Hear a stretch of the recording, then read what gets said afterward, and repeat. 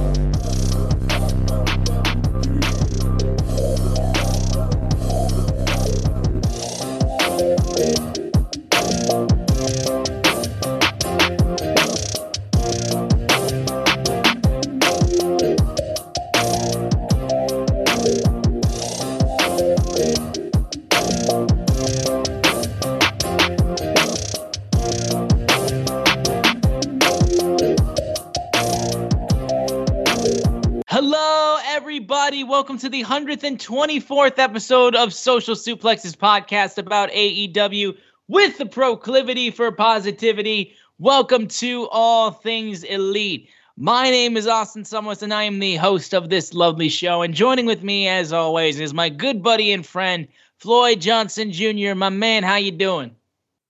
I am doing well. I had the greatest football weekend of all time.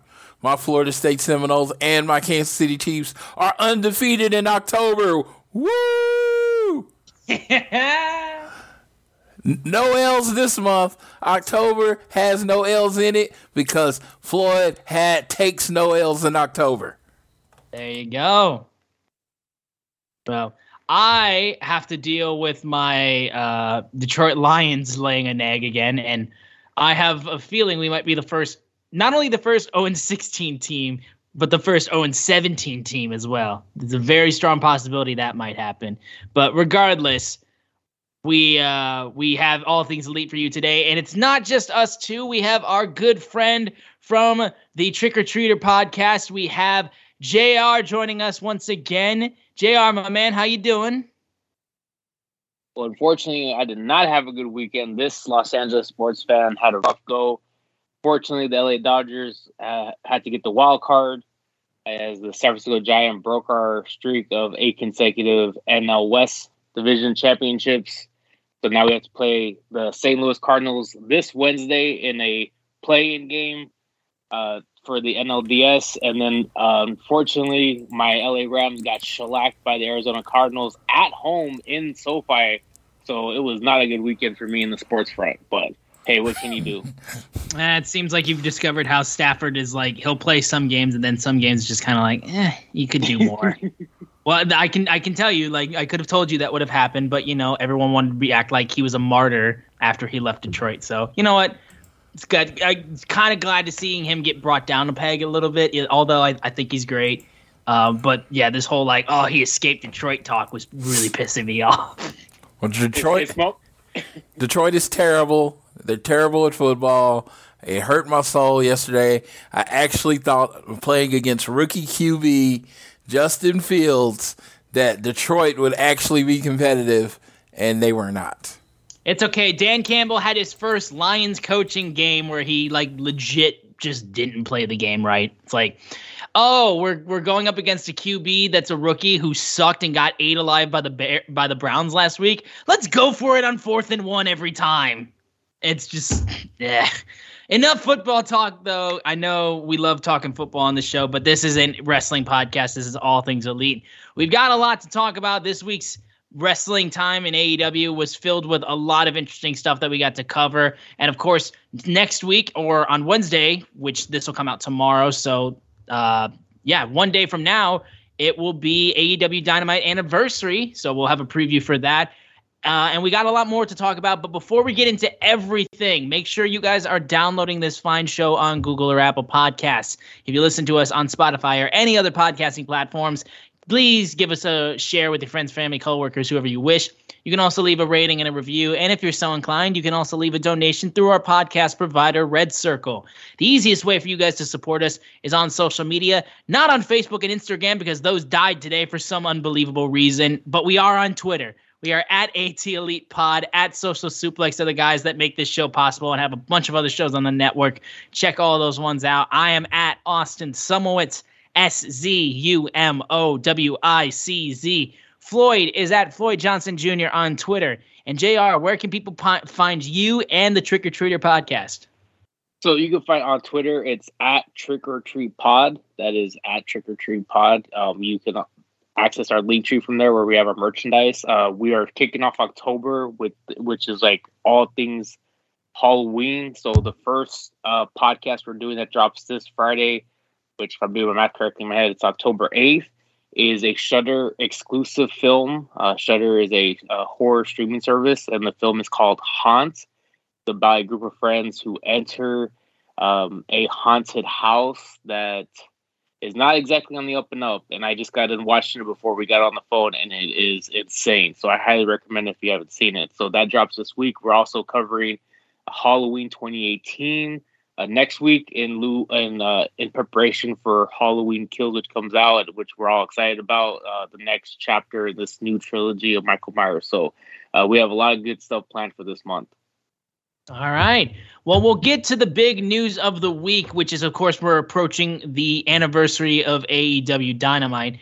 And I would honestly say it was just a huge fact that we're already coming up on 2 years of AEW Dynamite. But also, I think the big news of the week as well could be how the AEW Dynamite show that took place in Rochester, New York was dedicated to Brody Lee, the late, great Brody Lee. The entire show, he had a lot of Brody references, and of course he had a Dark Order match that we'll talk about, and there was a nice little intro graphic for him at the beginning of the show. Brody chants were all across the arena, and people had signs for Brody Lee. It was honestly a really nice thing to see, and it was also when we got to hear the announcement of the Jon Huber Legacy Foundation partnering with AEW, which I think is absolutely incredible. And Floyd, actually, would you want to give us the rundown of just the partnership that's happened with Amanda and Chris Huber and the AEW and all that? All right. So Jon Huber, a.k.a. Brody Lee, his wife Amanda Huber, and brother Chris Huber announced the Jon Huber Legacy Foundation. The foundation will focus on providing support to people in creative fields who have not taken the steps in their career because of family obligations.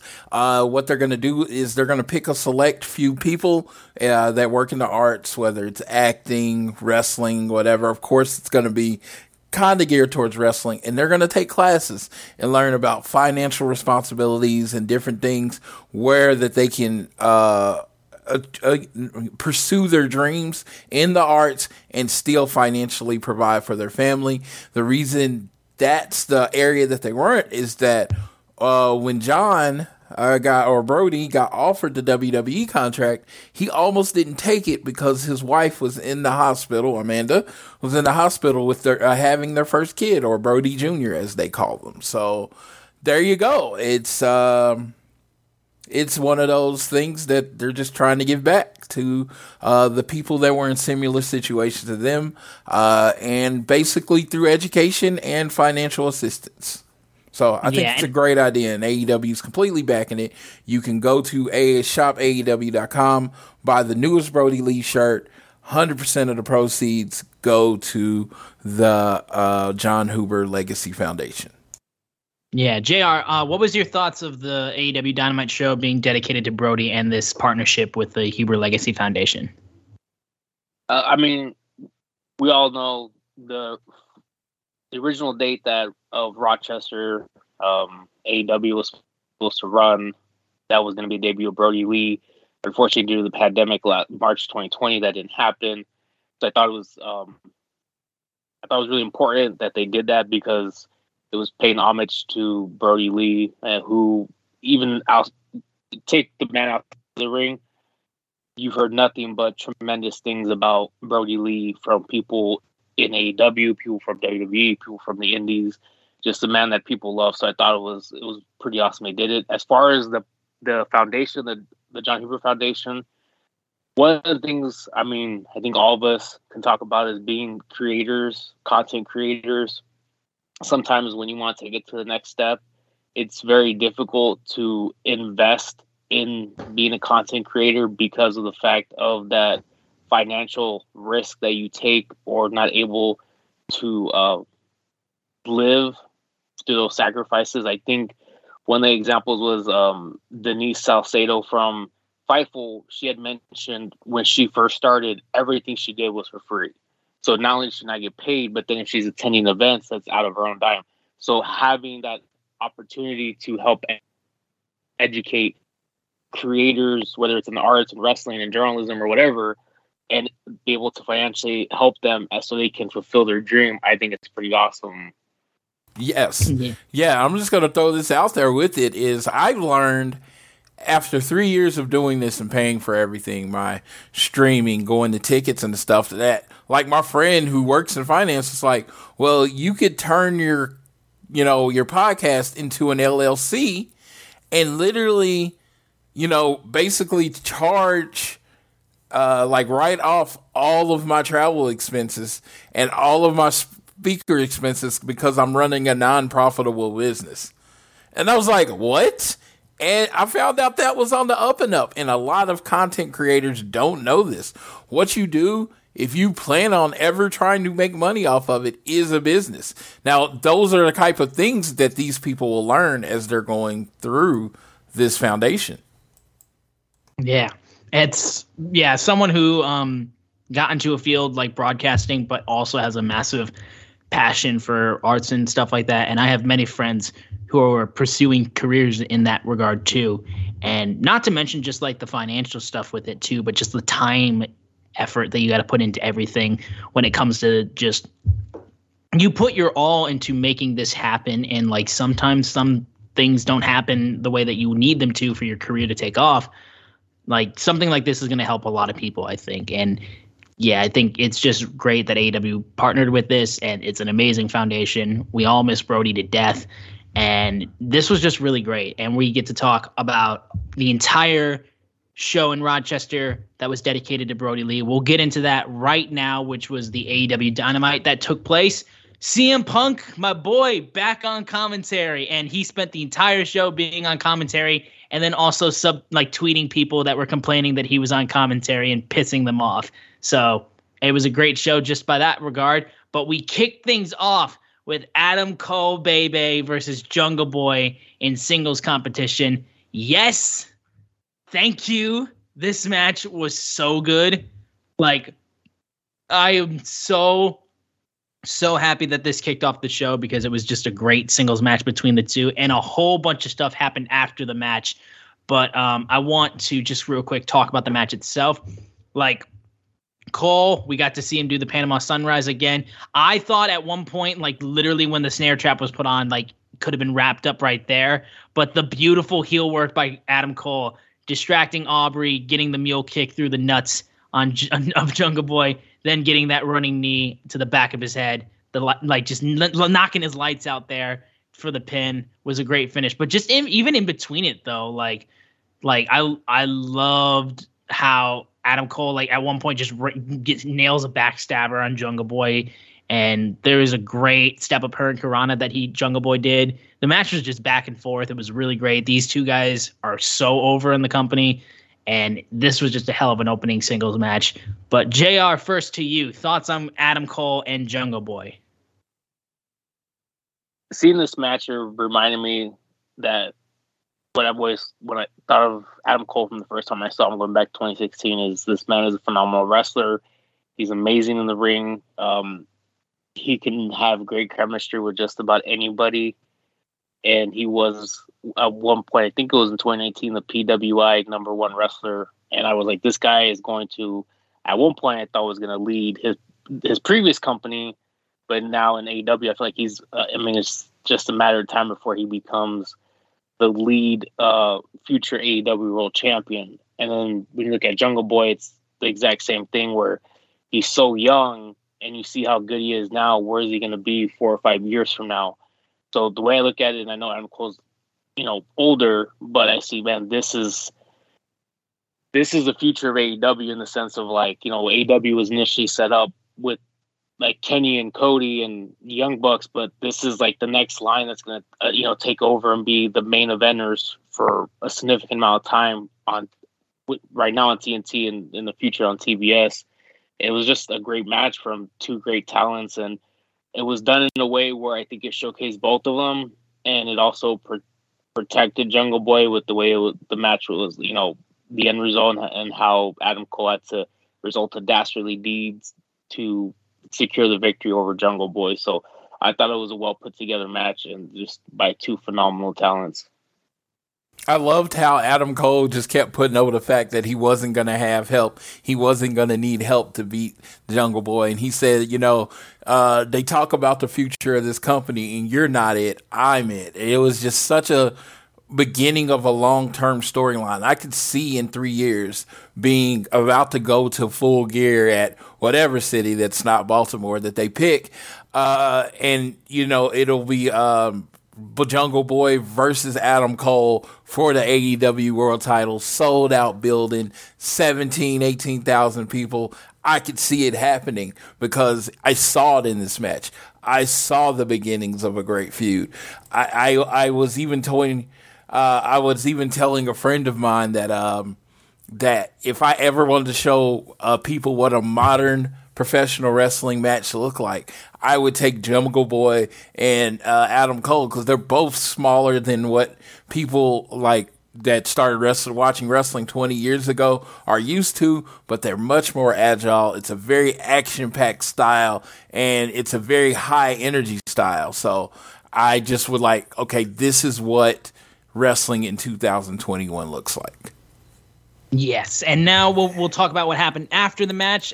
Right after Adam Cole got the win, the Elite comes out to celebrate with Adam Cole, and Adam Cole gives the mic to Kenny Omega, and Kenny starts talking about how his phone's been ringing off the hook. Social media has been going up. Kenny, that was possibly the greatest AEW Dynamite match, greatest AEW match in general. And I say, that's cool, but Bryan Danielson, the issue is that you couldn't get the job done when it mattered and when it counted. You have a 0 record. You're not getting a rematch. Like, there ain't going to be no rematch. Immediately, Bryan Danielson comes out and asks the crowd, do you want to see a rematch between me and Kenny Omega? They chant yes. So they want a rematch. I want a rematch, but you don't have enough balls to give me a rematch.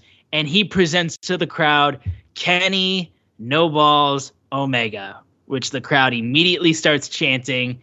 And yeah, Bryan is in the palm of the fans' hands, like he has them wrapped around his finger, like he's so charismatic and great on the mic here. He then's like, you know what? I challenge any of the Elite to a match on Rampage, and he's like, how about now? And he's like, okay, I'm not coming alone though.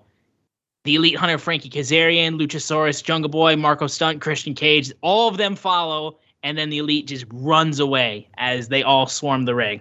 And that's how the segment finished. So this would lead into what would happen on Rampage. Do you guys have anything you want to say on this little segment? Specifically, I guess, Kenny No Balls being thrown out. Daniel Bryan's really good at this. And, he said he learned certain things from the WWE. And this type of crowd control and getting the crowd to participate. I mean, it's kind of, very much a WWE thing, but it's much more helpful in AEW just because, the crowd is so much more active in participating with whatever you're doing. Yeah. JR, you got anything, or should we move on? The only thing I thought about was that scene from Dodgeball where it's like, he doesn't have any balls, Cotton. Love that scene. We'll move on then to a tag match between Dante Martin and Matt Sydal versus the American Nightmare, Cody Rhodes, and Lee Johnson. And I'm not going to mention anything on Roads to the Top because we're going to have a little segment on that very shortly. But I will say, from watching that show, did not know Lee Johnson was dating Julia Hart. So congrats on that. I had no idea that was a thing, but they literally just threw it in the middle of the episode. So just thought I'd throw that in since Lee Johnson was in this match. This is a decent tag match. I know Floyd has been on the show repeatedly talking about how he has no idea what the momentum is or what kind of direction Cody's going in. We kind of got a little bit of an answer from this. Now, Lee Johnson was able to actually get the win by hitting a vertical neck breaker and pinning Dante Martin. Surprising. I would have thought Matt Sydal would have taken the pin or just Cody and Lee not to win. But you know what? Lee got the win. Eventually, there was a little bit of back and forth happening in the ring, and the Nightmare family seemed to have some issues. And eventually, Cody gets Tony Schiavone in the ring to interview them. So Cody's just like, you know what? This audience waited a long time. Let's just get Malachi Black out here right now. Arn Anderson cuts him off immediately and says, Cody, stop talking, because on July the 7th, Malachi Black came into our lives. He destroyed all of us systematically. He's used me to get to you, but it's your fight. But the difference between you and Malachi Black, there's one thing that's preventing that, is that Malachi Black is an assassin. He's a predator, and there's a big difference between you and me, Cody. You pull up to a red light, a man jerks the door open and says, out the car, I'm taking your car. You say, okay, take it, don't hurt me. You know what I do? I pull out the Glock, put it to his forehead, and spill his brains all over the concrete. I'll be damned if I'm going to coach a loser. Come with me, Lee. At least you'll listen to me. What the fuck? I mean, I got to go to Floyd on this first, because Arn just systematically ripped Cody to shreds. And also, now I have the image of, like, Arn Anderson in GTA just pulling a Glock on somebody. So, there's so much to unpack here. First of all, at the beginning of the match, Arn says, hey, Lee starts. And Cody's like, oh, I'm going in. And he doesn't listen to Arn, and you see the frustration. And then the match happens, and you know, Lee gets the pin because Cody is, you know, taken out to a point. And it was just another off look for Cody. And then we get it out, and Arn cuts the promo of his second half of his life. He had a lot of great promos, and he had a lot of great promos in his youth, even including the promo that launched the Four Horsemen. But this was the promo that, you know, all the young people are going to remember. I had so many people talking about it was too violent, but I'll get to that in a second. But come on. But to basically pull Cody's bitch card right in front of him. Yeah. I'm sitting here as a man that worships Arn Anderson like not many other people can worship a person. And then a person that also bows to the feet of Cody. It'd be like, Arn Anderson was my youth. Cody is like my now. And based on the booking, I'm like, based on how it's been booked, you're like, Arn's right. You'd like, don't hurt me, don't hurt me. Cody has lost that killer, the killer edge. And Arn's like, I'm never not going to be a killer. You know, I'm a killer till the day I die. I'm an old man killer, you know? And it's just, it's so funny that in this case, it was just the great image of him pulling out a Glock, and he puts his fingers up to Cody's head, and it's just like, he gets Red to Riot Act in front of the world in 2021, on a night where something major happens. We're celebrating Brody. Something major happens at the end of the show. What was the world talking about for the week after? They were talking about my favorite wrestler of all time, Arn Anderson's promo. That got memed so hard. I'm still seeing new ones today. Yeah, I mean, like, they made a T-shirt out of it, which you cannot wear in public without people looking at you like you're a member of the NRA. Yes. But you know what? It's still a cool shirt. I'll rock that shirt all day. But it's 5 days later, and people are still talking about it. In a way, because Cody was the victim, that even made him more popular because so many people hate Cody right now. So it even made more popular that Cody was the victim of it. It was everything I wanted from one end, and it's moving a story going forward. Did I drop there? Hello? Just for a slight period of time. Yeah, okay. Yeah, okay. So from a person that's a fan, it's finally starting to move the Cody stuff forward. And like I said, Cody's been stale as shit all year to me. It's just been stale. Like, people say he's stale.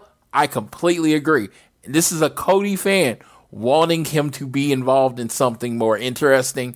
He is finally, looks like it's finally going somewhere. I don't know where this ends. Do I want it to end with another Malachi Black match? Not really. Not really. I'm just like, Malachi won the feud. Move on. But it could be building to another Cody and Malachi Black. A new Cody. A Cody that's on fire. More aggressive Cody. I just think he could do it with someone else, not Malachi. I'm looking forward to what it is going forward. I know I said a lot of words about this, but you don't understand. You might have seen how excited I was that Arn got to be Arn. He got to be for the first time in a while, he was the enforcer again. Yes, Jay Arndo, your thoughts on, I guess, this match, but more so what happened after. I will say, if you go to Boxing Gimmicks, which does all the merchandise for Conrad Thompson's podcast, everything from Arn, 83 Weeks and such, there's actually not one, not two, and not three, but 4 T-shirts to commemorate this promo. 4 different T-shirts on BoxingGimmicks.com. Not a sponsor, but definitely will work for shirts. So, yeah, just shout out that. You know, the thing for me, I won't go into too much to add to what Floyd says, but just piggyback, is I'm just extremely curious what is the new direction of the American Nightmare Cody Rhodes. And I will throw this out there, just, my, what I see in the sense of, like, this is my best guess. I could potentially see maybe, Arn going with the new client and having maybe somebody that he brings in to go after Cody, or something of that nature. I definitely think they're going to, a new direction. There will not be a Cody versus Malachi, not this time continuance. Especially with later in the show we saw Malachi promo, but I think kind of just laid out that he was going a different direction of himself. But yeah, I'm very interesting. The one thing I want to say, though, about the match, not so much about the match, but 2 individuals. One is Lee Johnson. I've never really seen Lee Johnson wrestle because I've always felt every time I see him, he just always got beat down by somebody, by a heel. But he's really, really good. But just, damn, Dante Martin is freaking phenomenal. And he reminds me so much of, like, not the same style, but just a young Rey Mysterio that feels like he could just do anything and has so much potential, and he's only 20 years old. Like, I really, Floyd and I have had this conversation off air, and he tells, and we've had differences on this opinion in the sense of, but I feel like they need to do something with them, like send them on an excursion, because at this moment, they're not going to get over in the sense in matches. Like, they're always going to, like, look good, but they're always going to get beat. And sooner or later, I just think the fans are going to just lose momentum behind them, because they're just jobbers. They're just they look great in matches, but they're always going to lose. Like, call up, Impact, or call up MLW and be like, hey, we need some of these guys because we wanted to get them more experience, to get their name out there. They just don't have, like, a spot where they're going to be elevated, but especially Dante Martin, he is freaking phenomenal when he gets in the ring. Yeah, I can agree with that too. What I will say too about this, with my thoughts, is after Dynamite went off the air, a couple days later, I actually got recommended on YouTube a video on YouTube called Cody's Most Savage Moments in Ring of Honor. And I watched, like, Cody when he was flipping off fans and, like, knocking people's drinks out of their hands and all this kind of stuff, and just the way he would act in Ring of Honor. And I look at Cody now, and I'm just, like, seeing just a complete polar opposite. And I'm just kind of looking over to this, and I'm like, man, imagine if he could just be this dickhead character on a much bigger stage. And if he could just completely flip from being the face of the company, because as much as I think Cody is great, and he has been the face of AEW for a very long time, a lot of guys have come in since Cody was the main guy in AEW. And like, hate to say it, but like the recent guys like that have been built up, like Jungle Boy and Darby Allin and hell, freaking Bryan Danielson and CM Punk coming in. Like, there's a lot more talk of like who is the face of AEW, where it's like Cody's kind of been receding a little bit out of that conversation, even though he's literally one of the figureheads. So I think now that he's kind of fading back from being like the face of the company, I think it would be fair if he just cut loose. And honestly, I think he'd be itching for it too, because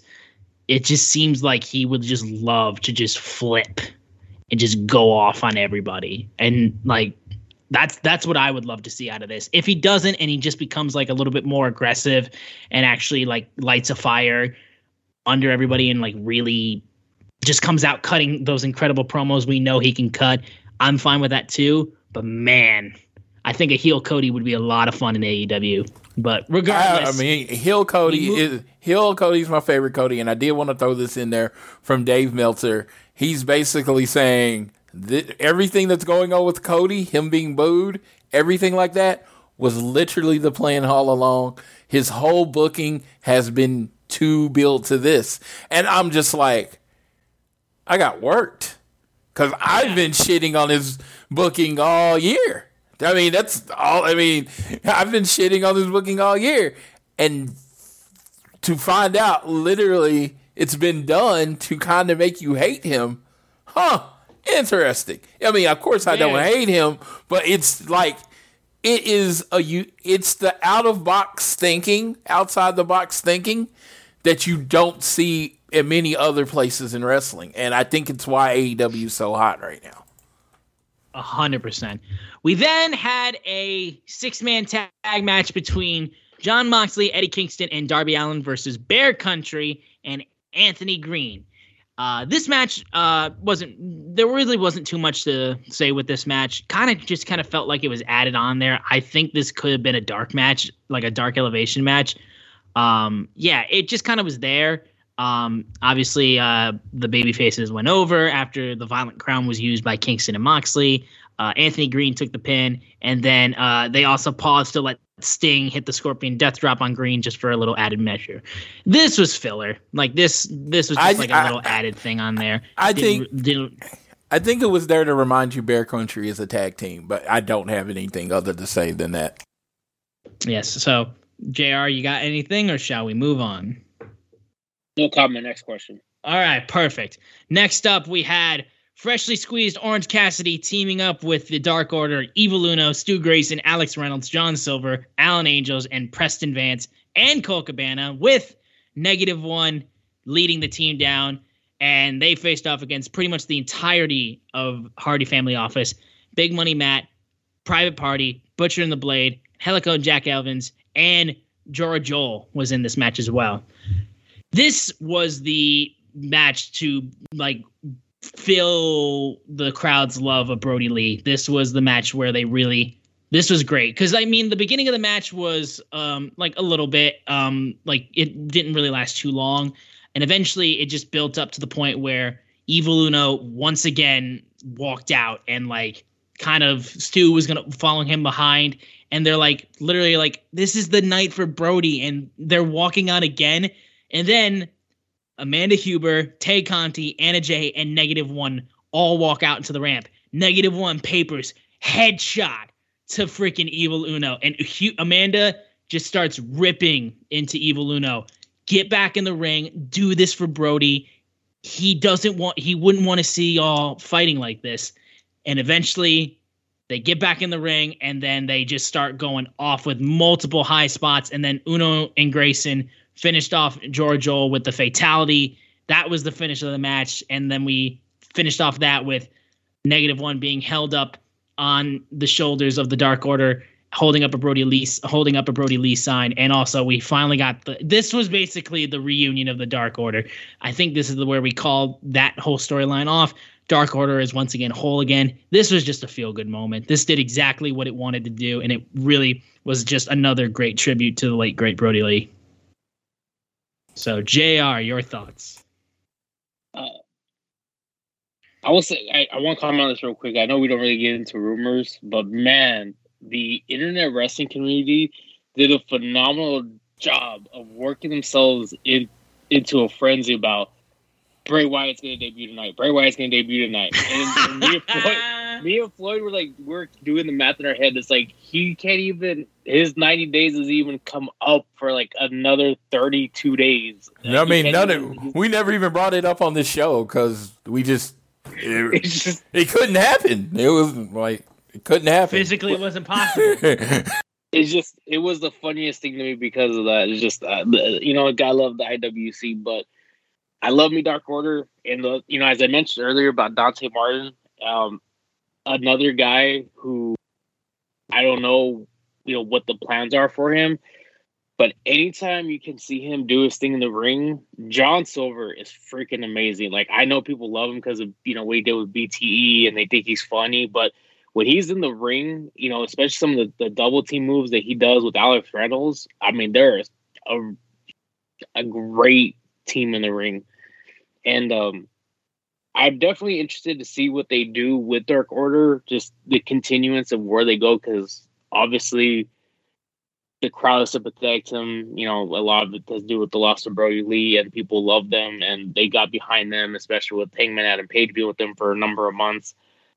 I just kind of want to see where they're going to go. Like, do you leave them where they're at in the sense of like where they've kind of been for last year, or do you potentially move them up to where maybe one of them gets, a title? It's always going to be a question in the back of my mind. And yeah, I'm glad to see them beat the Hardy Family office, because Floyd will tell you that besides Butcher and Blade, I can't stand them. I don't want to see them in the ring because I think they're terrible. I hate all of them except Butcher and Blade.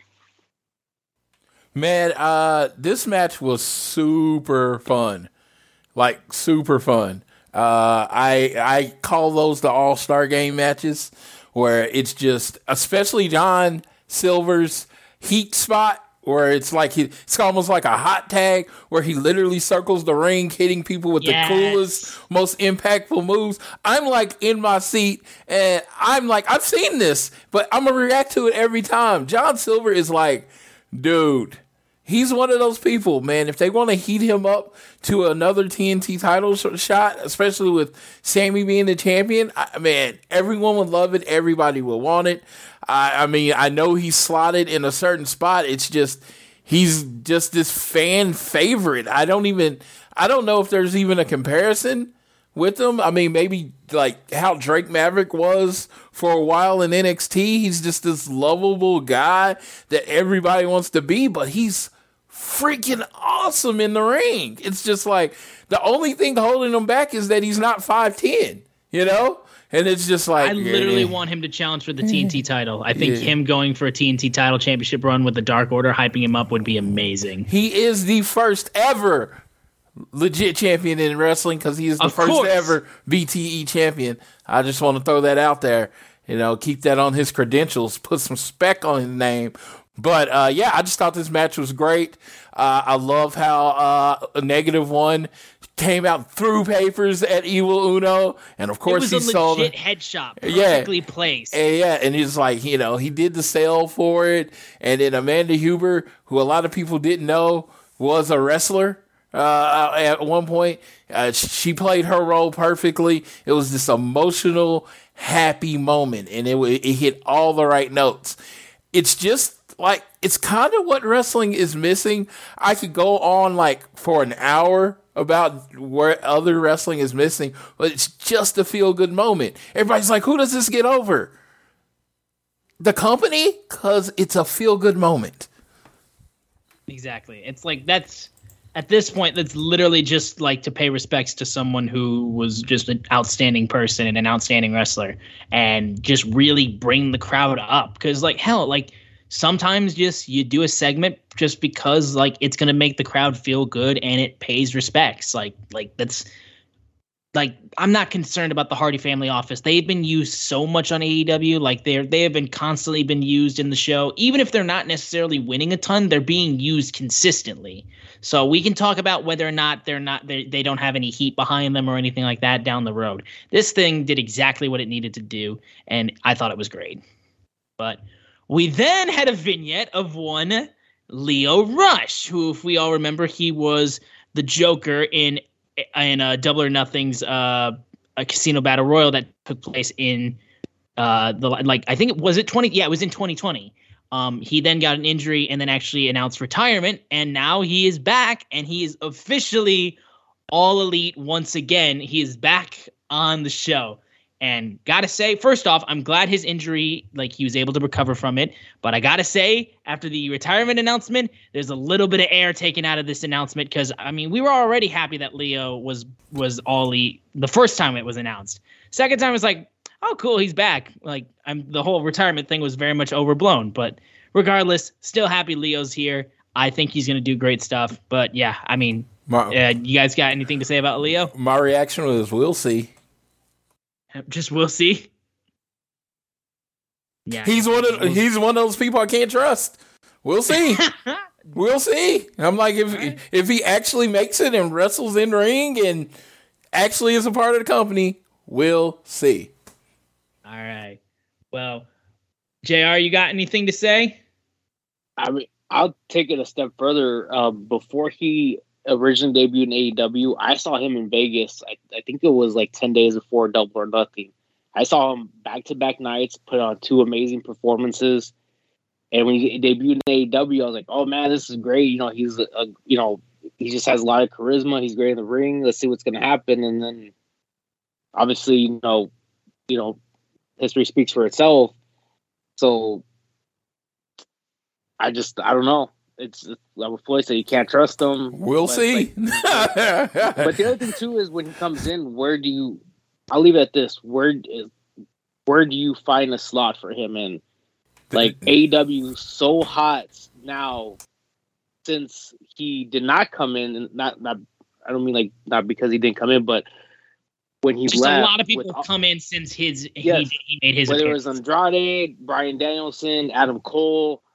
Even going to the women division with Ruby Soho, there's so much AEW's hot. You're missing one. Say the one that you're missing. Say the one that you're missing. I apologize, CM Punk. Thank you. Okay, move on. AEW is a completely different company because when they debuted, it was in Jacksonville, and AEW, since they hit the road, has been red hot every single week.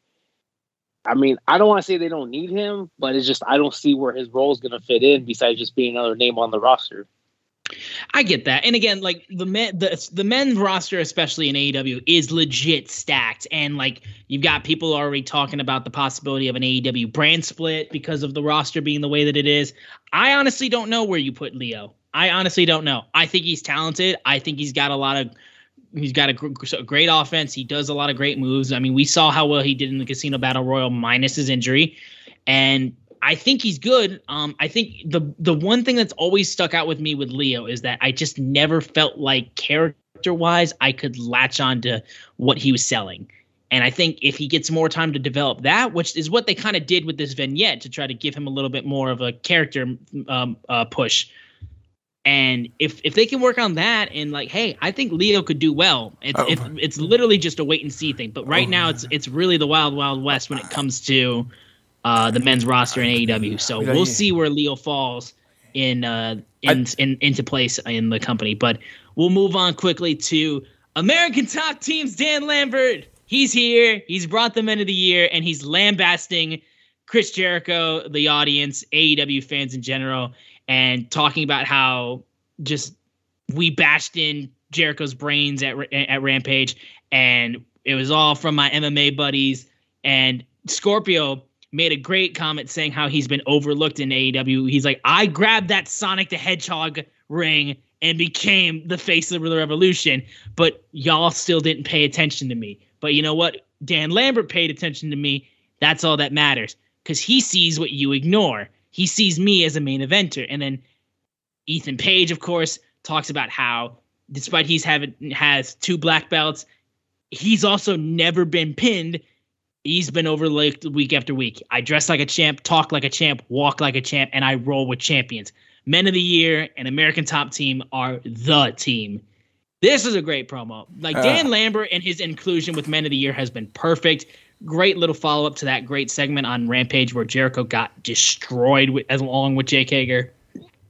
Love this. Absolutely love this. JR. Oh, you want to go first? I just want to ask you one quick question. Who has the tightest tits in the game?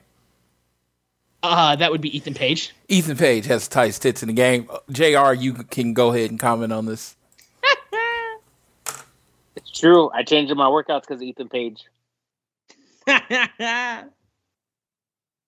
One of the things I was say is I love Dan Lambert and what he's done in AEW, and I don't understand why people have so much hate and negativity towards him online, because he is a natural heel, and eventually when the baby faces, in this case Jericho and Hager, when they get their comeuppance, it's going to make the crowd explode. Like he gets it. I mean, he recently he did an interview. I can't remember who was with it, but I believe it was with Cage Side Seats. And he talks about how there's some things in today's wrestling that he doesn't necessarily agree with, but he's all about AEW. He's with AEW. AEW is a home, and he's just, even though he has created one of the best, and I'm saying this as a mixed martial arts fan, he created one of the best MMA teams with American Top Team that has straight killers on his roster, both men and females, across UFC and Bellator and other regional organizations in the history of American Top Team. But he is, at heart, he is 100% bona fide wrestling fan, loves professional wrestling.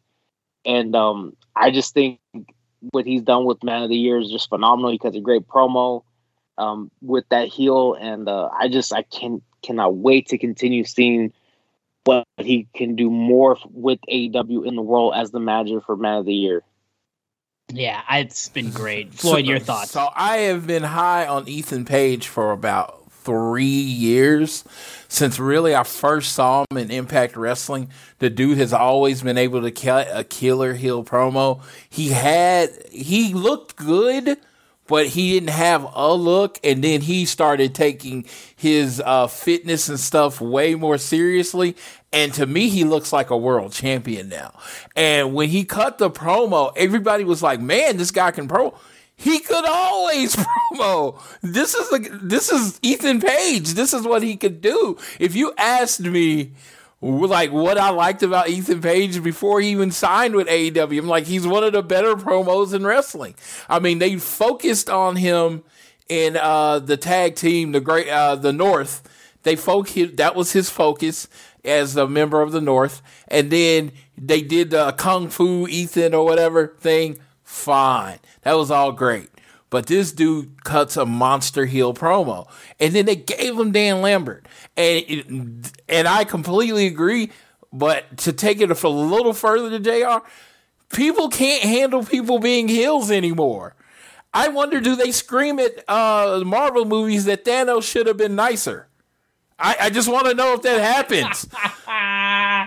He is the bad guy. Bad guys say bad shit.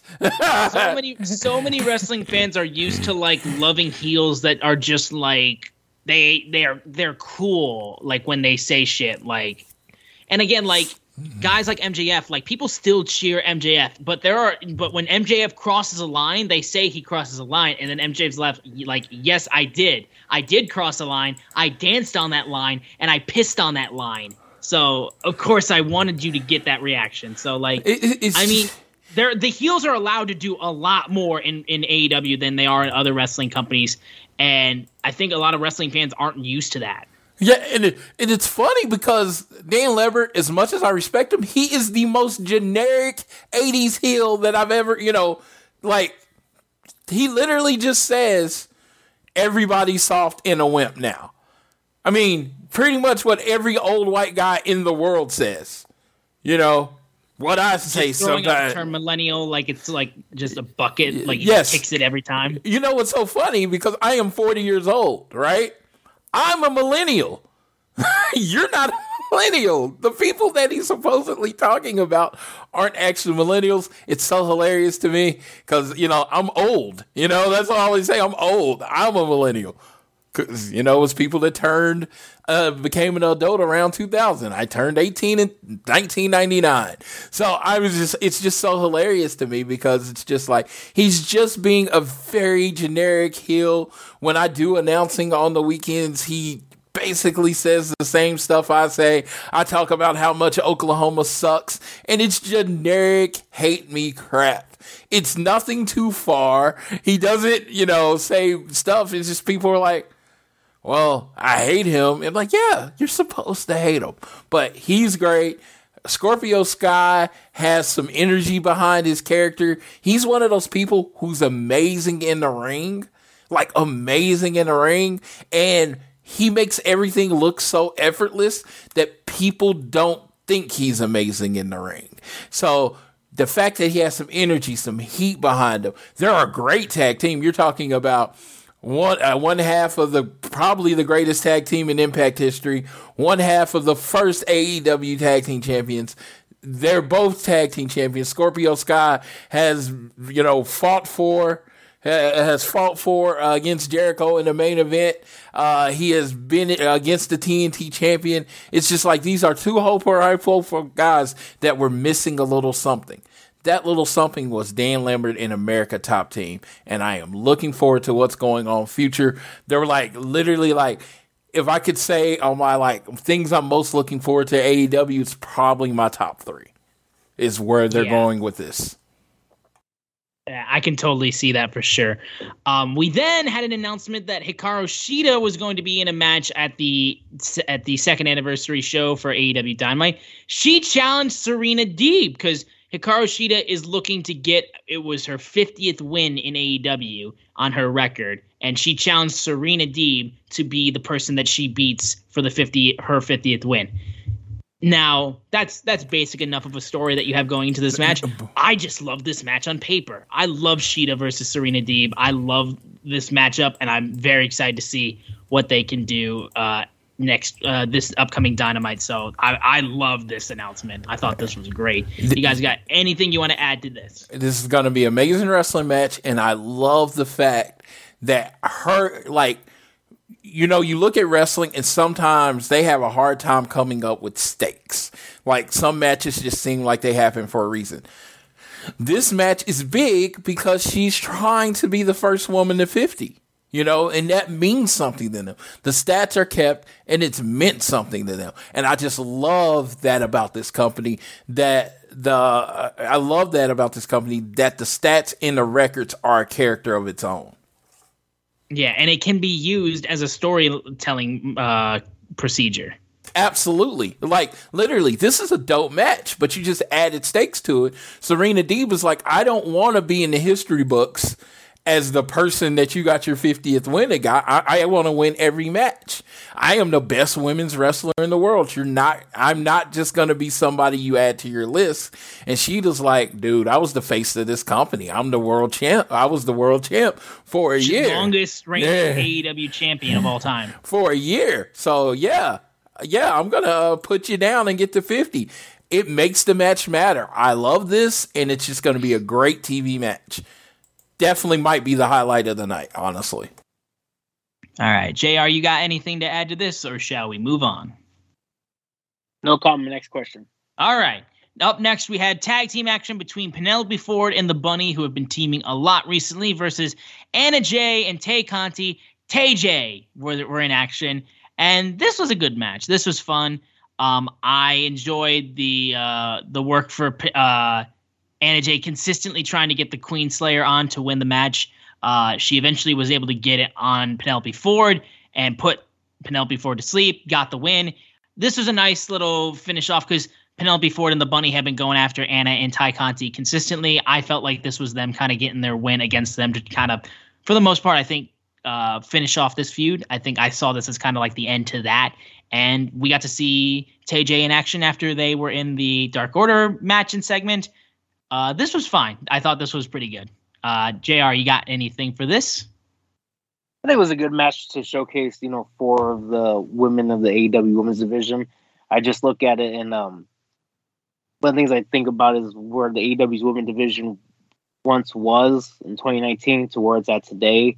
It's a lot better place, and I think a lot of that has to do with Anna Jay and Tay Conti, and that's no respect to Penelope and the Bunny. They're great in their own right, but Anna Jay and Tay Conti, I just think have the ability to potentially be positioned as a AEW Women's World Champion in the future. I think there's been a lot of talk for at least a year now. Like, is AEW going to bring in women's tag team championships? And that's a conversation for another day. But if they do, I think Anna Jay and Tay Conti could be the face of that. Yeah, absolutely. Tay J, love the team, love the energy. But this was about like how they ran out in the aggression. We have talked about this before, where when you watch certain other wrestling, and people will be coming out for this grudge match, and they'll do their pose and their spin, and they'll dance and play to the crowd, and I'm like, but you're supposed to be pissed off and hate the guy that you're wrestling. This one was like, we're coming out swinging, action from the very beginning. I loved it. All right. We then had MJF, who has been a heat magnet for the last few weeks, talking about how this company is building momentum, and there's a lot of things that are happening in AEW. It's moving forward. There are 4 pillars that are pushing this company forward, and it's going to push it for years to come. Jungle Boy, beat him. Sammy Guevara, beat him. You got Darby Allin, whatever. And then you've got the strongest pillar, the most important pillar, and the youngest athlete to ever main event an AEW pay-per-view, the pillar that is better than you and you know it, MJF. And he says, without me, this company isn't shit. He's the past, present, and future of this company. He deserves to be AEW World Champion. And Darby Allin's music hits. And MJF proceeds to talk to him and be like, I'm not a fan of you interrupting me. You interrupted me because you're jealous of me. And look, there's nothing wrong with being the second best, but I'm number one around here. Darby immediately responds being like, you done talking? You keep threatening like, if you're not given what you want, then you'll leave. Then go. I am AEW for life until death. And how can you be number one when I'm the only one between us that has won a championship? And MJF then proceeds to just dig into Darby. And he's like, you know why you're straight edge? You know why all this stuff happened? And brings up the death of his dad. And just him crashing his car from being drunk at the, and he just screams at him. You know, the worst part about that was the wrong man died. And he then just starts screaming at MJF, hit me. MJF just starts screaming at Darby to hit him. And Darby's like, nope, I'm not doing that. You can't break me mentally. MJF's like, yeah. He's like, you know what? Fine, whatever. It's like Punk made the great call about that too. Saying like, well, MJF is a bully, and when the bully can't seem to like get to the person they bully, they tend to run away. When it seems like they've done all they can do to try to pick at them, they just run. And that was great. I was kind of hoping MJF mean mugged CM Punk at the end because I just want that feud to happen. But this Darby MJF feud, I think, is going to be great. And I mean, MJF already lit a match like that set ablaze with that comment about the drunk driving incident. Like, holy shit. And yeah, this promo in this segment was great. I want it's that simple. I want Darby to kick the shit out of MJF. You did what you needed to do. So JR, your thoughts on this segment? You know, one of the things is with AEW, it's kind of hard to I think try to create or identify what their plans are for pay-per-views because they put so much great television out there. But we are, if I'm doing math correct in my head, we're approximately close to 35 days away, which would be 5 weeks from Full Gear in Minneapolis. This could potentially be Darby versus MJF, a significant, high-up co-main event type feud going into Full Gear. And this is because people love Darby and people love to hate MJF. And I think these two could do some magic in the ring. Yes, this is what being a heel is. I love, being the heel. What people forget about it is that you have to make your people look good. Now, MJF said some dastardly things in this promo, and yes, dastardly is a very old man word. I just love it so much. But yeah, so you'll hear it again. So MJF said some things that were not nice, but what most people forget is he put over Jungle Boy, Sammy Guevara, and Darby Allin as the pillars of this company. He put them over. He didn't, he said, hey, these are going to be the people I'm feuding with for the next 10 to 15 years. If Darby Allin makes it 10 more years in wrestling, I will be shocked out of my mind, just because of what he does with his body, not because he's not super talented. But when we go down to it, he puts them over. Then he just says, hey, I'm better than them. Because basically, you don't want to put over the fact that you're beating on crappy wrestlers. So he said, hey, they're really good. I'm just better. And I just love that. MJF is so good. When you break his promos down to what makes a promo good, he hits all the marks in every promo. The car wreck thing and the Darby Allin thing, I saw where that was going, before instantaneously, and it was like everybody's like, oh my god, that's so shocking. I'm like, honestly, that's probably one of the least shocking things MJF has ever said, in my opinion.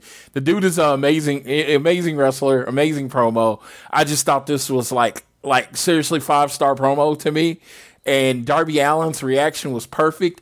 It comes from the mentorship from Sting. He knows what this guy's trying to do. He's not going to let him do it. He's not going to fuel his fire. You guess what's going to happen this Wednesday or Friday?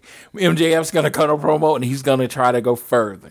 And he's trying to go further because he's going to try to get under Darby Allin's skin. I love this. I love what they're doing here with these two.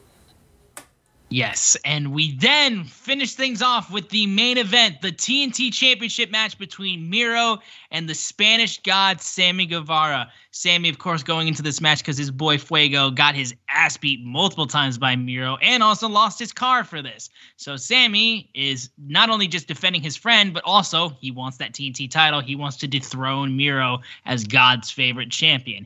This was a great match. Sammy had a great performance. Miro, of course, continuously just showing how angry he'd get every time Sammy just kept fighting back. He tried ripping off every single turnbuckle pad from each corner. And then as he's doing this, Fuego sprints down, tries to stop him from doing this. Miro kills Fuego yet again. And then that just had enough time for Sammy to mount a comeback, push Miro's head into the turnbuckle, tornado DDT. Sammy Guevara hits the GTH and the 630 senton, just starts putting move on Miro. And Sammy Guevara is the new face of the network, the face of TNT, the TNT champion. Let's fucking go. I really hoped in my heart of hearts that it would have been Sammy that knocked him down, because I think Sammy is so freaking good. And seeing that happen, this was a very good TNT title match. Sammy did very well. Miro, of course, has been unbelievable as the TNT champion. But seeing Sammy with that title and everybody coming in to celebrate kind of sucked that it got rushed so quickly because of Roads to the Top. I understand, but I wanted to last with the image of Sammy with the TNT title so much longer than we had. Regardless, though, I'm so happy Sammy's TNT champion. It was so great. I loved it. It was like, this popped me so hard. It was such a great ending to Dynamite. JR, thoughts on the TNT title match? I think it was very appropriate as we essentially get to the 2-year anniversary of AEW that is this week. It's kind of a sense of passing of the torch, or the graduation, if you will, of Sammy Guevara, who, I mean, from the time we saw him in that first, and I even take a step back, when I saw him in the first AEW match, which was on the buy-in at Double Run 2019 against Kip Sabian, I thought he was phenomenal. That had great, he had a great ability, and then he was in that first AEW Dynamite match against Cody. You saw him being brought along in the inner circle. People loved him. People thought he was charismatic. He was great in the ring. Fast track to Double or Nothing 2021. He was the one who won Stadium Stampede for the inner circle. And I just think this is what AEW is about developing these talents that we've seen for 2 years and just building them up. And then they cashed in at the right time. And it was a great match, like kind of a big man versus a smaller guy.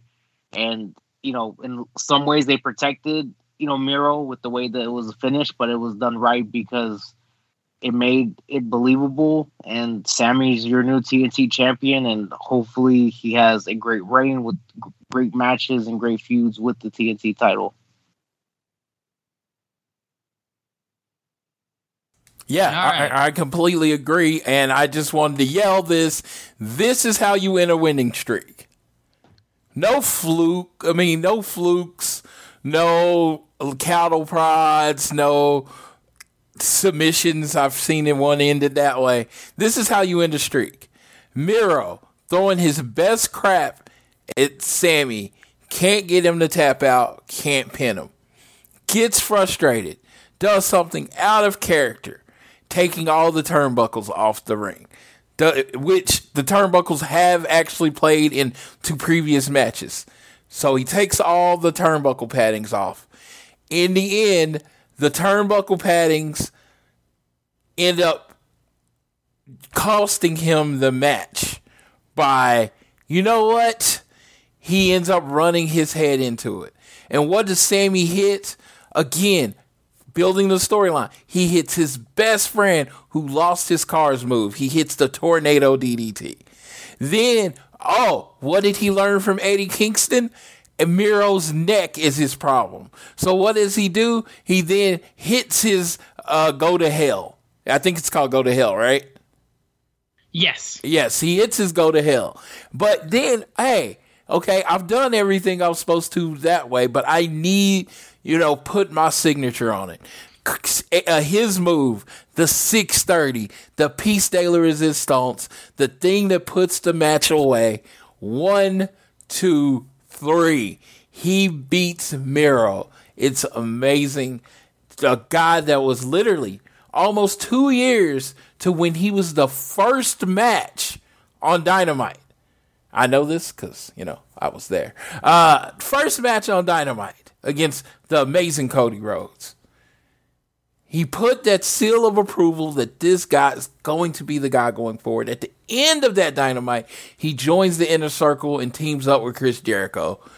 Then, 2 years later, as a face, wins the title in the place of their greatest TNT champion, Brody Lee. Or as AEW says, the greatest TNT Brody Lee. He wins the title there. Who celebrates? The people from his vlog and a -1 and a Amanda Huber come out to celebrate with them. Come on. Perfect moment. Big loss for Miro. Big TNT match. Happens in the place that it needs to happen. Man, I have nothing else. It was just 10-star moment. Yeah, absolutely perfect. And that was AEW Dynamite. Very great show in Rochester, New York. Great tribute to Brody Lee. Great TNT title match.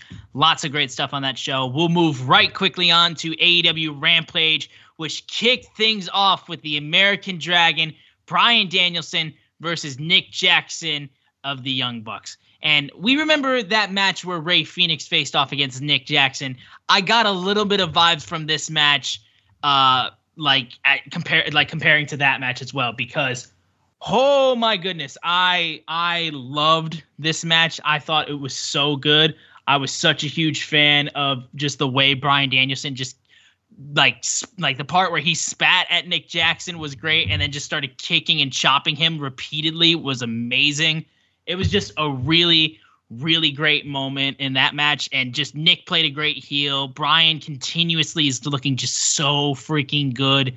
It was such a great match.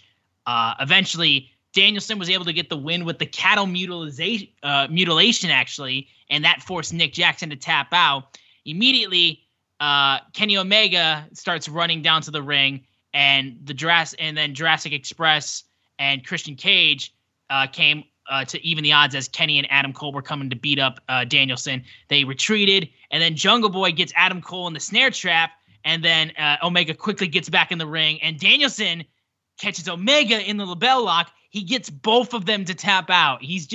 Bryan has looked absolutely vicious and incredible in these last few weeks.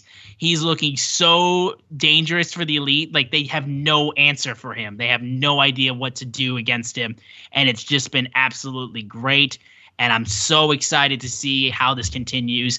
Hell of an opening for AEW Rampage. And also, I will say, too, AEW, you got to fix your .com, because on the Rampage notes, you wrote Adam Page instead of Adam Cole. You crazy motherfuckers. How dare you pair up Kenny Omega and Adam Page in your notes? Fix that shit. Regardless, JR, your thoughts on Nick Jackson and Bryan Danielson kicking off the show? I mean, we all, in the 2 years we've known what Nick Jackson can do, he's had those phenomenal singles matches, or in addition with his tag team matches. But Bryan Danielson, I mean, probably the best technical wrestler in the last 20 years. I mean, one of the probably, easily top 10, in my lifetime that I've seen, up there with guys that I follow as a kid from Bret Hart and Shawn Michaels. Can wrestle anybody in pretty much any style. They hit a jackpot. I don't know how long they're gonna have Bryan Danielson for, but as long as they have him, they're gonna ride that horse into the sunset, and they're gonna keep making money with it. He's just phenomenal. And the ending, I'm really interested to see how they're going to continue this. Let's say the Elite versus the Elite Killers, for lack of a better term. Where they're gonna go with this heading towards Full Gear. All right, Floyd. Yeah, he stole my answer. Nick Jackson has been proving slowly but surely how good of a singles wrestler he can be if that's what he wanted to do. To make a great tag team, you have to have two great wrestlers. But, just Nick, every time he gets a single shot, the question you get is, why doesn't he wrestle more singles matches? And it's just super extra special when he does it. Bryan Danielson, one of the best wrestlers in the world, easily. He's hot right now. He gets to be himself, so it's even more prevalent that, it's even more obvious that he's really, really good at wrestling. And this was an amazing hot start to Rampage. So, great match. It's Bryan Danielson's chase towards Kenny Omega. I'm hoping there's some hiccups in there, but it looks pretty fun so far. Yeah, it really does. We then moved on to a backstage segment with Absolute Ricky Starks. Actually, yeah, he talks about how he's tired of the narrative that Brian Cage is trying to push. He says that I never back down from a fight. That's the absolute truth. And he then came on commentary for the next match. We then also had a backstage segment with my boy CM Punk, and he said, "You know what? It's time to get down to business. I have a target on my back, so I just want the best people in AEW. I want them across the ring from me. Whoever decides to step up, just remember, a go to sleep and nap time is always going to be on the menu." So that was that. We'll move quickly into the three-way match between Jade Cargill, the Native Beast, Nyla Rose, and Thunder Rosa. And I thought this match was pretty good. There was a great spot where Thunder Rosa, Nyla Rose has got Thunder Rosa about to powerbomb her off the apron through a table. Thunder Rosa fights back, and she powerbombs Nyla Rose through the table. It was such a great spot. And then while all of that's happening, Mark Sterling hands a chair to Jade, and then she just starts beating down Thunder Rosa and just proceeds to just constantly go after Rosa. And she pins Thunder Rosa, and she remains undefeated still. I think having her just beat the shit out of Thunder Rosa is a great way to give Jade a lot of momentum and a lot of eyes on her too, because, I mean, Thunder Rosa has been incredible in AEW, and having her get a win over that and a former AEW Women's Champion in Nyla Rose too with the 3-way. I think Jade kind of came in and snuck in and as like stole a win, maybe you could say. But even still, I thought this was a really good match. Jade, got to do a little bit of Extreme Rules stuff, so it didn't really showcase a lot of her wrestling ability, which I know a lot of people still have questions about. But I still thought for a 3-way with no disqualifications, I thought this was great, and just that Rosa powerbomb was incredible. JR? So, yep, JR, what do you got? I was actually really shocked with the match because I thought it was going to be completely different than how the match turned out. I thought it was going to be in a way to... I feel like they did protect Jade because of her, she's still learning on the job, but we know that she's a star in the making, so they want her on the roster. I thought it was going to be more so on Nyla and Thunder in the sense of I thought maybe there was going to be a way where Thunder was going to get a victory or maybe, to set up a Thunder versus Britt. That's where I thought they were going to go.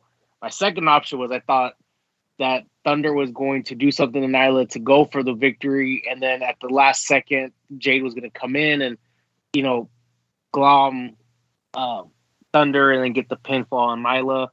They went in complete opposite direction I thought they were going to go to. I'm very curious. I say this a lot, but it's true because this is one of those famous AEW curveballs. You never, once you, or as the live Roddy Piper says, when you think you have all the answers, we change the questions.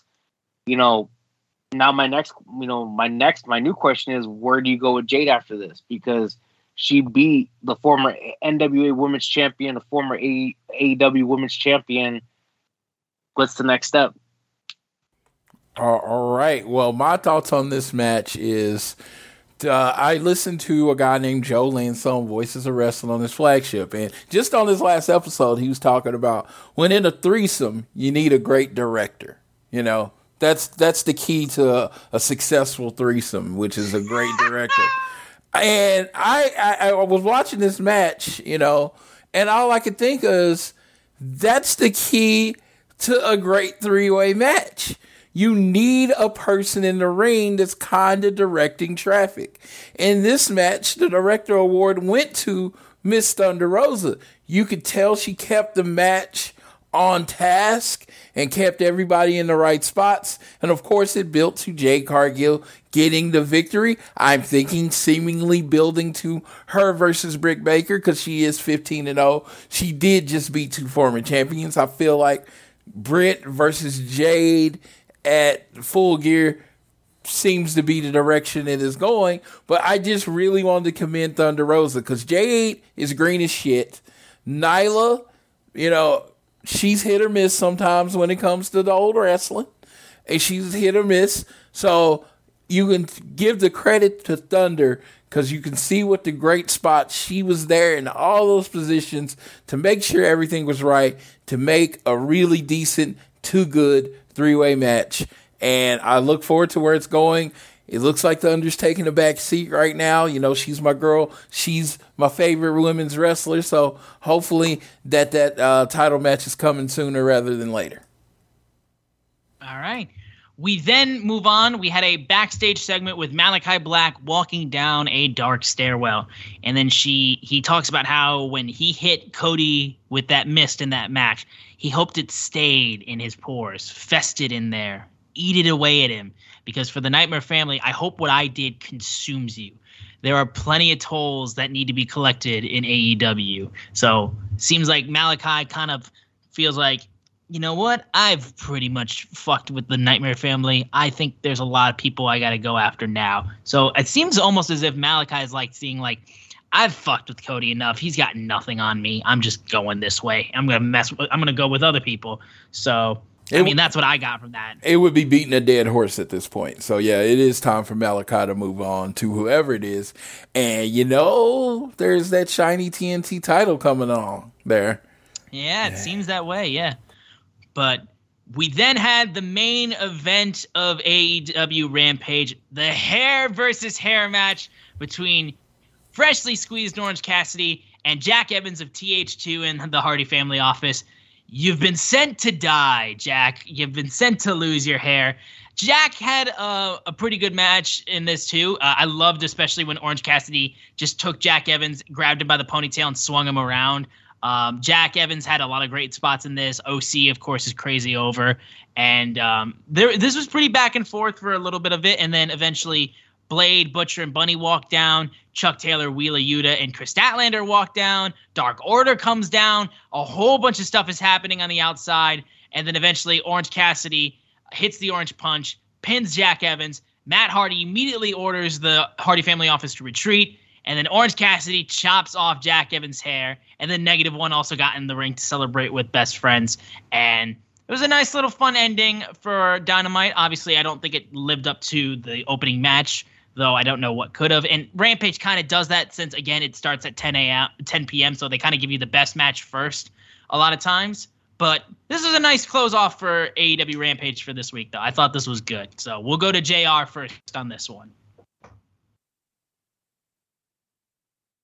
I'm glad to see that the Hardy family office getting killed once again, because I'm not a fan of anyone besides Butcher and Blade. I do feel bad for Jack Evans for having to cut his hair. He did have a long hair for a number of years, so I hope that Uncle Tony gave him a little bit extra compensation in his check this week for having to lose his hair. But and I do agree. They start off hot, and that is a significant reason. When you start at 10 p.m. Eastern Standard Time, and even though it's 1 hour, you're probably going to get a dedicated audience for about 25 to 30 minutes, and it kind of starts tailing off at the end. So you got to get them at the beginning, because you're probably not going to keep them for the full hour as you get closer to that 11 o'clock hour. Yeah, Rampage is shot in reverse order. The main event goes first, and it goes backwards. I mean, that's how it is. If Rampage was shot traditionally, this would have been the first match. I can't really say anything. We all knew Jack Evans was going to get his head shaved. It happened. I did like the moment where the Hardy family office was going to come in and stop him from getting his head shaved until the Dark Order and all the Dark Order and the best friends lined up at the ring. And then Hardy said, "Hey, let's retreat. I don't want that. I'm not trying to fight for the dude." And he left Jack Evans to get shaved bald.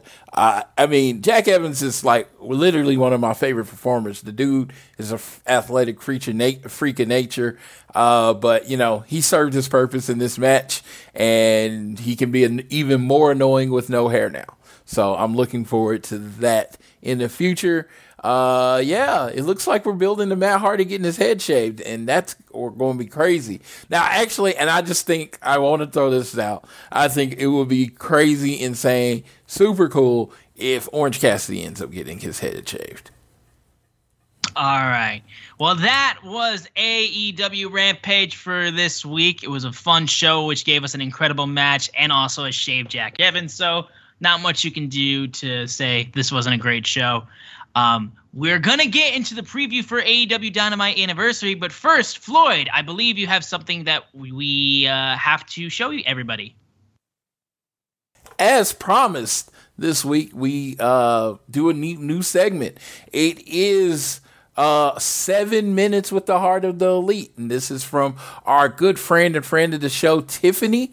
You can follow Tiffany at All Elite Tiffany on Twitter, or you can watch her show or follow the show at Heart of the Elite on Twitter. She just released a episode tonight, so you can. It's a YouTube show, so definitely watch that. The link will be in the show notes. But here is, for the first time, 7 minutes with the Heart of the Elite. Hey everybody, this is Tiffany from Heart of the Elite with Tiffany, coming to you with a special All Things Elite recap and review of Roads to the Top. That's right.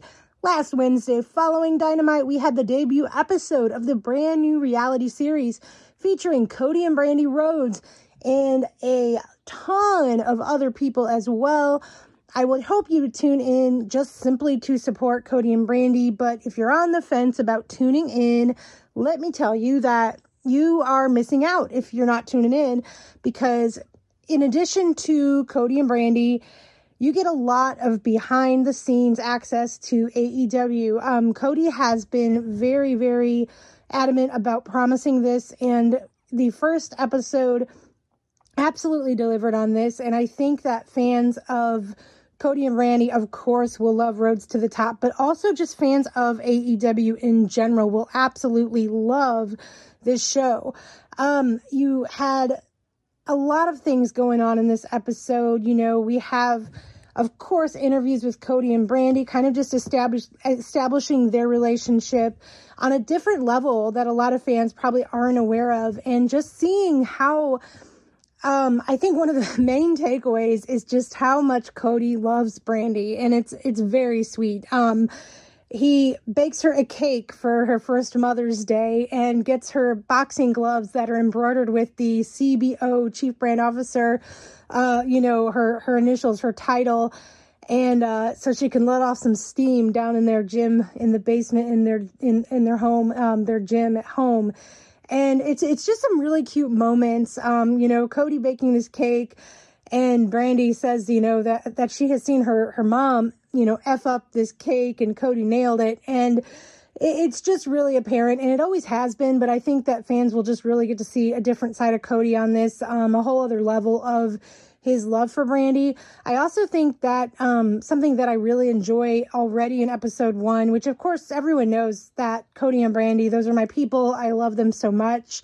But for people that don't know Cody and Brandy, getting to see a different side of Brandy, and I would think that it's going to probably open their eyes a bit to Brandy and perhaps appreciate her more, everything that she does in AEW, and also just the kind of person she is in general. She takes a lot of unnecessary heat, and we actually see some of this when it comes to Cody's family. There were some definite tension between Cody's sister Teal and Brandy, and I think that is going to be something we see more of throughout the first season of Roads to the Top. Very curious what else comes of this. One situation in particular, of course, is that Brandy speaks of a time where she was just about to make her debut as Brandy Rhodes in a wrestling match, and right before she's about to do this, she gets this, novel of a text from Teal, just completely, essentially bitching her out for using the Rhodes name without talking to her first. And, I don't really want to take a side here because, I try not to judge if I'm not in a particular situation, in Teal's defense, but also in Brandy's defense. Her and Dusty were very close, and she asked Dusty's permission to use it. So I feel like Brandy, has some unfair, things coming towards her from all directions, whether it's Cody's family, the fans, and just a lot in general. And I think that's going to unfold as the season continues. And I do look forward to seeing that and seeing if the perception of Brandy Rhodes to fans changes. And I kind of hope it does, because she is a hardworking and awesome person. And I would love to see maybe this perspective help fans' opinion of her, because she's truly a remarkable person and works so hard. Brandy talks about wanting to get back in the ring when she gets her body back, which, as we've seen, she absolutely has. 3 months postpartum. She wants to get the women's title. Like she said, she's 38 years old. If it's not now, when is it going to be? So that's something else that I'm very curious to see unfold, both on Roads to the Top as well as on TV with AEW. As I said, we got a lot of backstage access to AEW. One thing in particular that I thought was especially cool was stuff with Ricky Starks. Cody informing Ricky about his neck injury, and this level of protection and dedication Cody has to Ricky to make sure he stays a part of things, even with this injury, because Cody's the one who brought him in. We get to see Tony Khan talking to Ricky Starks about his injury and the moments before Ricky goes out and cuts a promo. And it was just a really, really in-depth, behind-the-scenes look at a very important moment in Ricky Starks' career. And I think we're going to see a lot more of this on Roads to the Top, and I'm very much looking forward to that. I think this first episode was fun, and it was entertaining, and it was informative, and it offered a lot for Cody and Brandy fans, for AEW fans. there is just it's going to be quite the show, I think, and I think people are really, really going to enjoy it.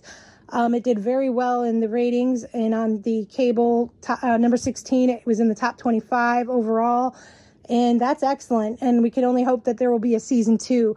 So make sure next week after Dynamite, you stay on TNT and watch Roads to the Top. There's going to be a lot of fun stuff coming. Cody and his friends installing the car seat, the birth of Liberty Iris, which I am very excited for. She is just an absolute beautiful baby.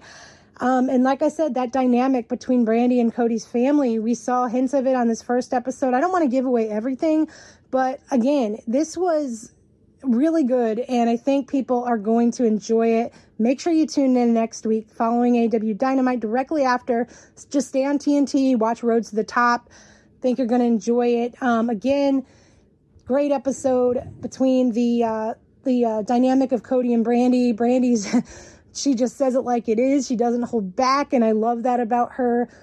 Cody's love for Brandi, just how overwhelming things are for Cody having so much on his plate. I think we're really going to get a much bigger look at that as the season unfolds as well.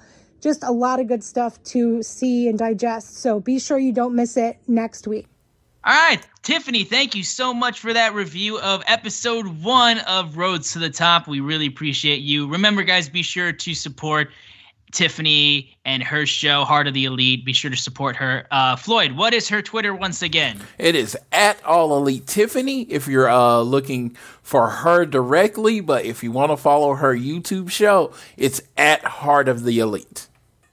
Perfect. Well, with that, we can now move to the preview for AEW Dynamite Anniversary. Of course, we have Hikaru Shida versus Serena Deeb, where Shida is trying to go for her 50th win in AEW. Sammy Guevara, in the middle of the Roads to the Top episode, actually, was getting a backstage interview with Tony Schiavone, where he talked about how one person who's been going after him on Twitter was Bobby Fish, former member of the Undisputed Era. And it has been confirmed at the anniversary episode of Dynamite. The Forbidden Door is open. Sammy G's first defense of the TNT title is going to be against Bobby Fish. Not at all who I thought that was going to be. And holy shit, like, I'm very excited for this. We also have a match between Cage, Danielson, and Jurassic Express. So Christian Cage, Danielson, and Jurassic Express versus the Elite.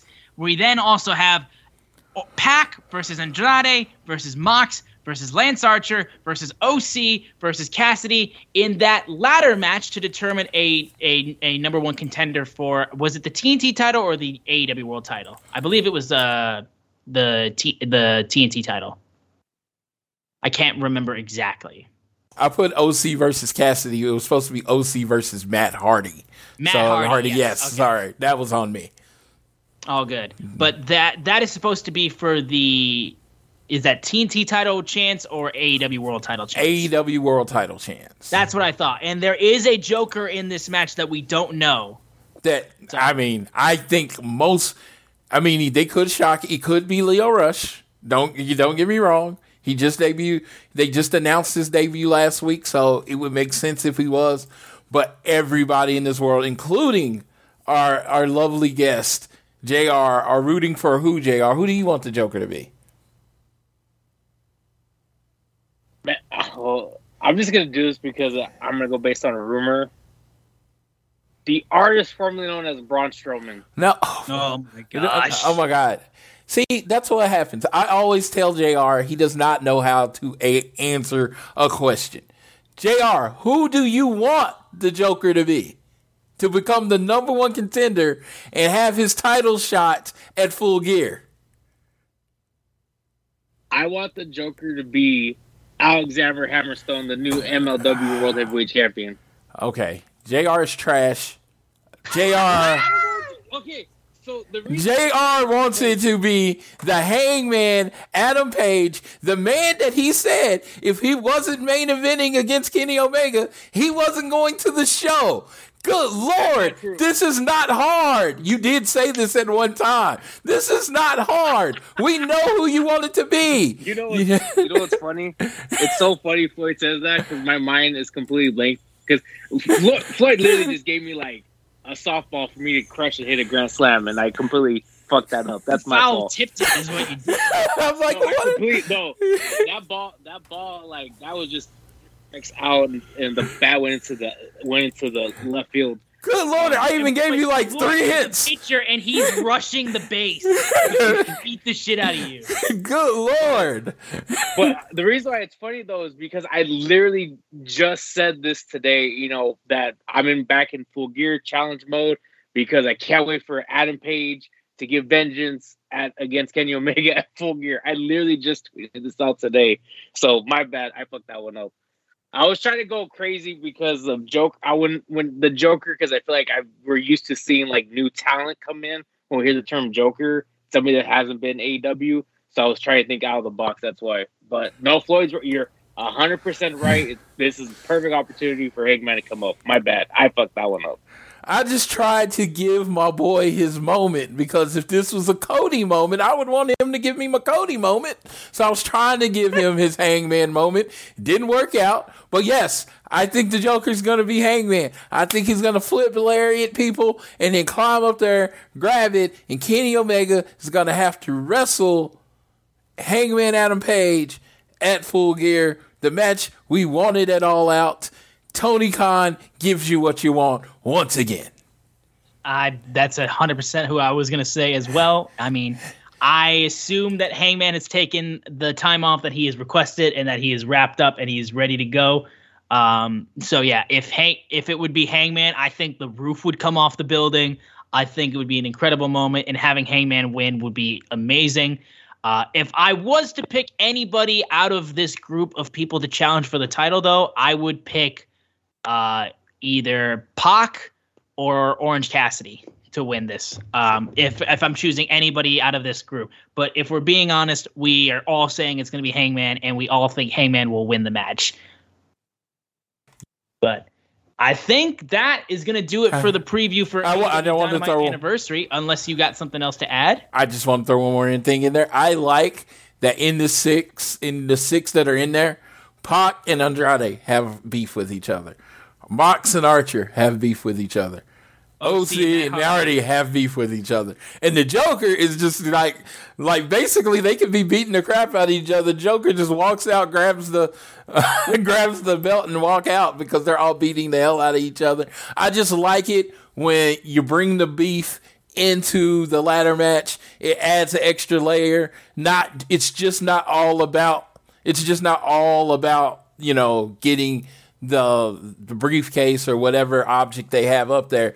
It's a little bit about, you know, the personal inner rivalries that are going on. So I'm looking forward to that in this match. That's the last thing I had to add. All right. Well, then that will fully wrap us up with this episode of All Things Elite. First off, JR, thank you again so much for coming on. We always appreciate having you on here. If people want to find you in the Trick or Treat podcast, where can they find you? It's a pleasure talking to you, Austin and Floyd. And again, I apologize for ruining that softball pitch that Floyd gave to me. But you can find us at Trick or Treat Pod. That is at Trick or Treat Pod on Twitter. Our access to our link trees there. This Friday, October 8th, we're dropping our first Halloween, essentially for October, the Shudder exclusive movie Haunts. So check that out on all available platforms, Spotify, and Apple Podcasts, and wherever you download your podcast from. All right. Well, again, thank you guys so much for tuning in every single week for All Things Elite. Thanks again to Tiffany for her little review of the season premiere of Roads to the Top. We appreciate her with that little segment. Again, make sure you guys are downloading this fine show on Google or Apple Podcasts. If you listen to us on Spotify or any other podcasting platforms, give us a share with your friends, family, coworkers, whoever you wish. You can leave a rating, a review, leave a donation through Red Circle. We are at AT Elite Pod on Twitter. at Social Suplex are the guys that make this show possible. Be sure to check out all their other shows on their network. I am at Austin Szumowicz on Twitter, SZUMOWICZ. Floyd is at Floyd Johnson Jr. on Twitter. And with me just squeaking out a win in fantasy football thanks to Keenan Allen and Mike Williams doing basically nothing this game, I am very happy. I'm going to log off as Floyd takes us home for this episode of All Things Elite. Well, everyone, it is October. It is spooky season. Go out and buy your candy corn, even though I think it tastes like crap. Or you carve your pumpkins, put up your signs, enjoy the month. Make sure you are checking out Trick or Treat Podcast. I mean, I imagine this month is a special month for them with all the horror and everything that happens in October. Thank God the weather is now starting to cool off. I am a fall and winter guy, 100%. But as we get through these times, there's this thing called seasonal effectiveness disorder. I just make sure you watch out for that. Watch out for your moods. Be nice to people around you. And above all else, whether it is home, work, or school, always do your best to be elite.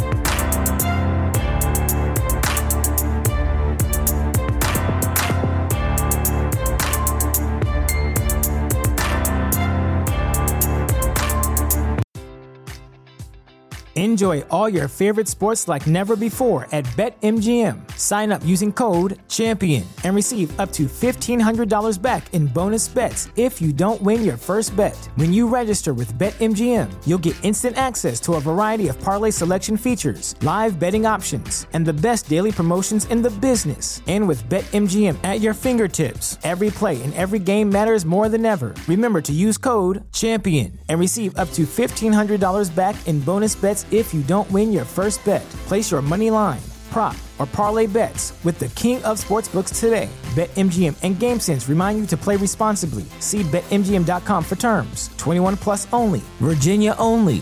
New customer offer. Subject to eligibility requirements. Rewards are non-withdrawable bonus bets that expire in 7 days. Gambling problem? Call 1-800-GAMBLER. Promotional offer not available in Washington, D.C.